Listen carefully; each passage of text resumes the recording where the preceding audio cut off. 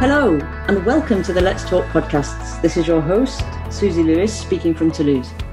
In this episode of Let's Talk, we will be discussing collective intelligence and empowering women. Today, I am delighted to welcome Sarah Newman, founder of Attitude Concept and co-founder of the Sororistas movement. Sarah, welcome to the show. Hi, Susie. It's fantastic to be with you today and to share this moment. Thank you for inviting me. You're welcome. Thank you for coming. Sarah, you have worked in both organizations and as an entrepreneur and have dedicated a lot of your time and energy to collective intelligence and empowering teams for more sustainable behavioral change, but more particularly creating gender parity and giving women a voice, both inside and outside of organizations. And that's where we met. So we met on this very topic.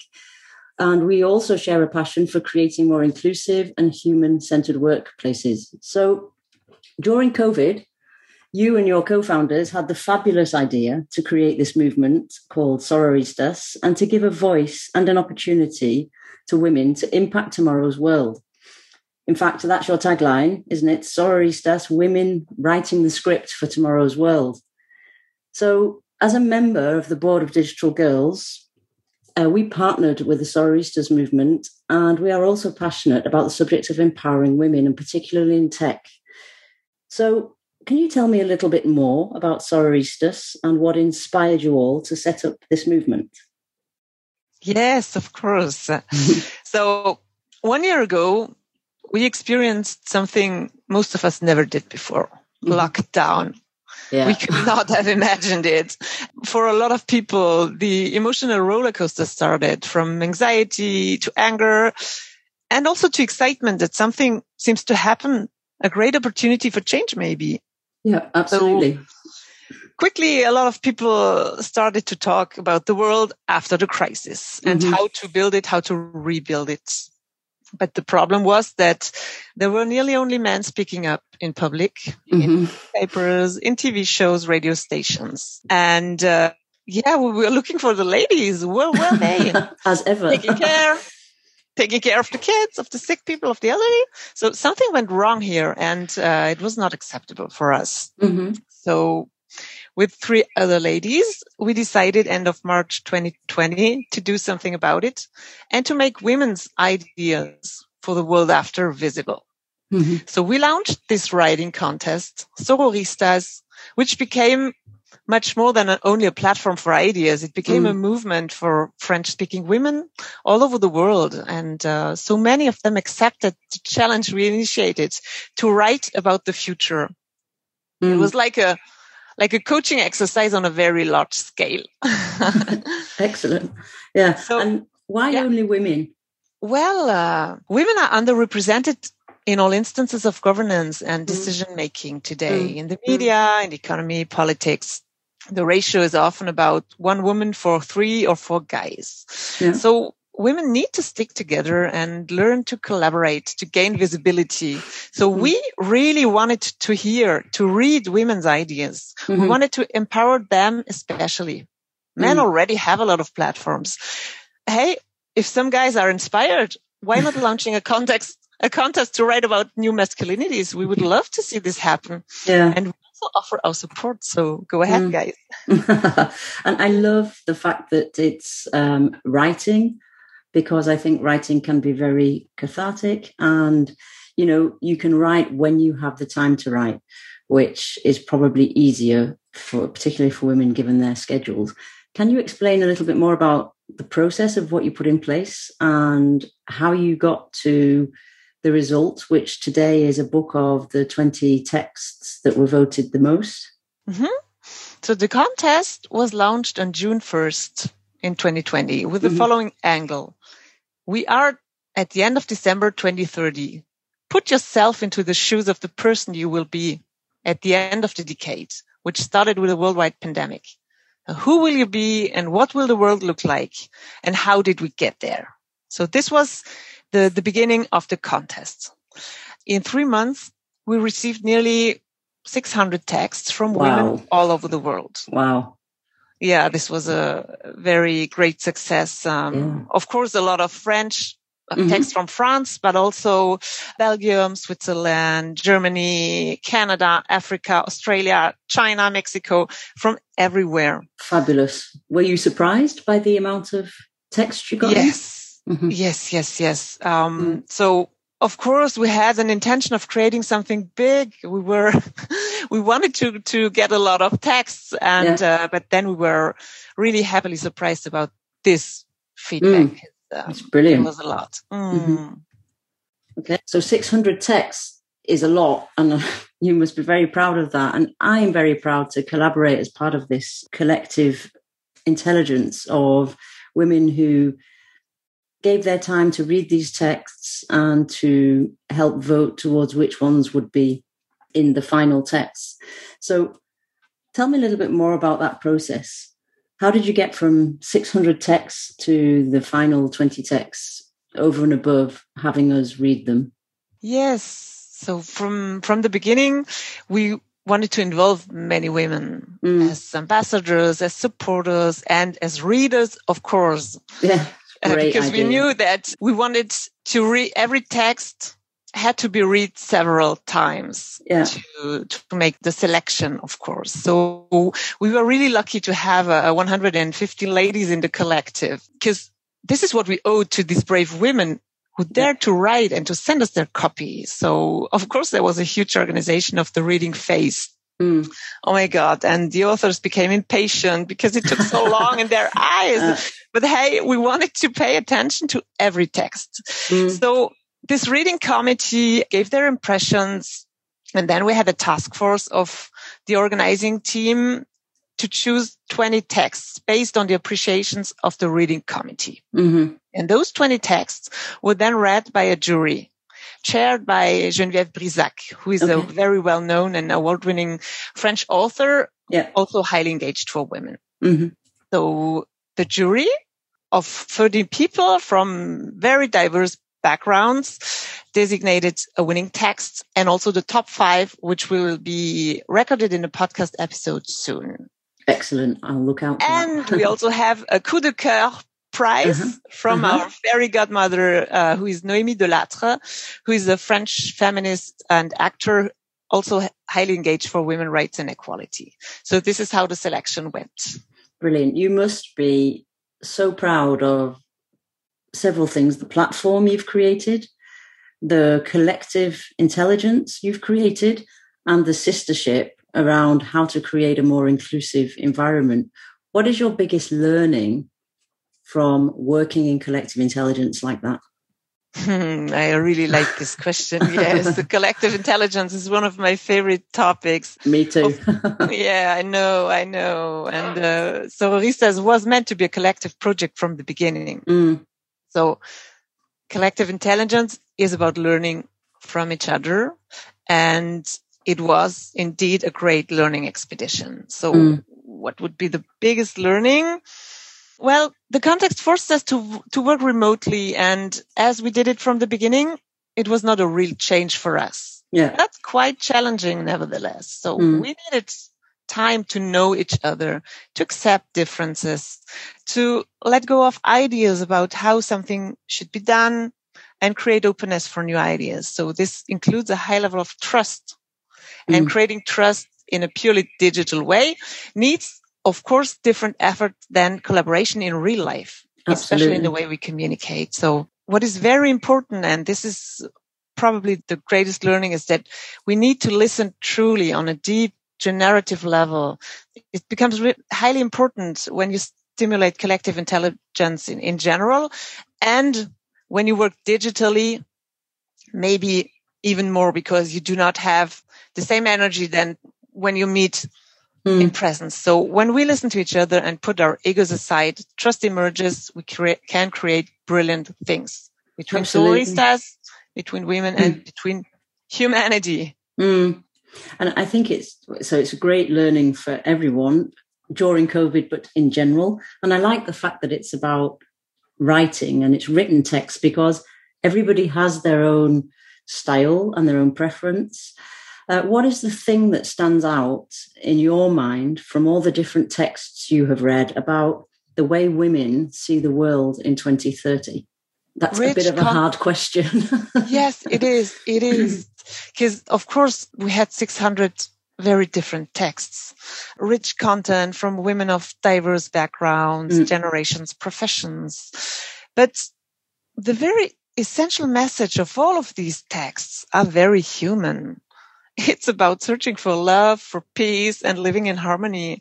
And there is really something about universal needs, even if the strategies to satisfy the needs differ, and stories were very different. But I think the essential is this. And we also got a very high rate of ecofeminist texts, aiming to transform the world into a place celebrating life in all its forms. Okay, so we're back to the tendencies that we're also seeing in organizations around something more purposeful. Yeah. Okay. And if you could do the whole adventure again, because hindsight is a very wonderful thing, what would you do anything differently? Yeah, probably. When you do things for the second time, you always do them differently, right? Yeah, right. More efficiently, yes. So as I said, the first time was a great learning expedition and without any regrets, because even in difficult situations, there was a learning to take out. Yeah. This project started from scratch 1 year ago. There was nothing, no structure, nor a project plan. And I would say you cannot be more agile than we were, working from day to day. Yeah. Of course, we had a vision. We wanted to create the book with the greatest text and bring together the collective and the authors for an award ceremony. But that was it. And then we pursued every day with little steps to move forward. And that made us thrive, even in stressful times. And we had just before the award ceremony, of course. And now, after this first episode, we know the tools, we know the levers, we know the people. And for the next edition, we will build on these learnings for sure. So it will be much easier. And I think that's great learnings about doing something transformative, of the need for something bigger than you. So a collective purpose and sort of building that step by step incrementally. What surprised you the most about, I'm going to call it Sororistas Adventure Chapter 1? Yeah, probably the number of texts we received. Of course, we wanted to create something big. And it went in the right direction. You know, the context was over on August 31 at midnight. And in the morning, we had around 250 texts, which was pretty nice already. Yeah. And we were happy. But then the machine started during the day, and we saw the notifications arriving a bit during the day and a lot in the evening. There were like 6, 7, or 8 texts arriving per minute. And this was just crazy. So we did not expect this level of popularity. It was highly gratifying to receive texts from all over the world. I can imagine. And it really underlines a need, I think, that people had, particularly women, to express themselves around what was going on in COVID. But I love the fact that it's future focused and that you're asking about, you know, who are you becoming and who are you going to be in 2030? I have to ask this question. What made you laugh the most about the adventure you've just been on? Because I know you like to laugh, and I'm sure there were funny moments, even though it was during lockdown. So tell me. I do. We need to laugh, even in tough times. Maybe especially in tough times. And well, I can talk for myself. And I remember that I read some funny texts with surrealistic, crazy ideas. One of them is edited in the book. So this text made me laugh a lot while reading it, probably because it made me feel light and easy. Yeah. While a lot of text kept a very serious tone.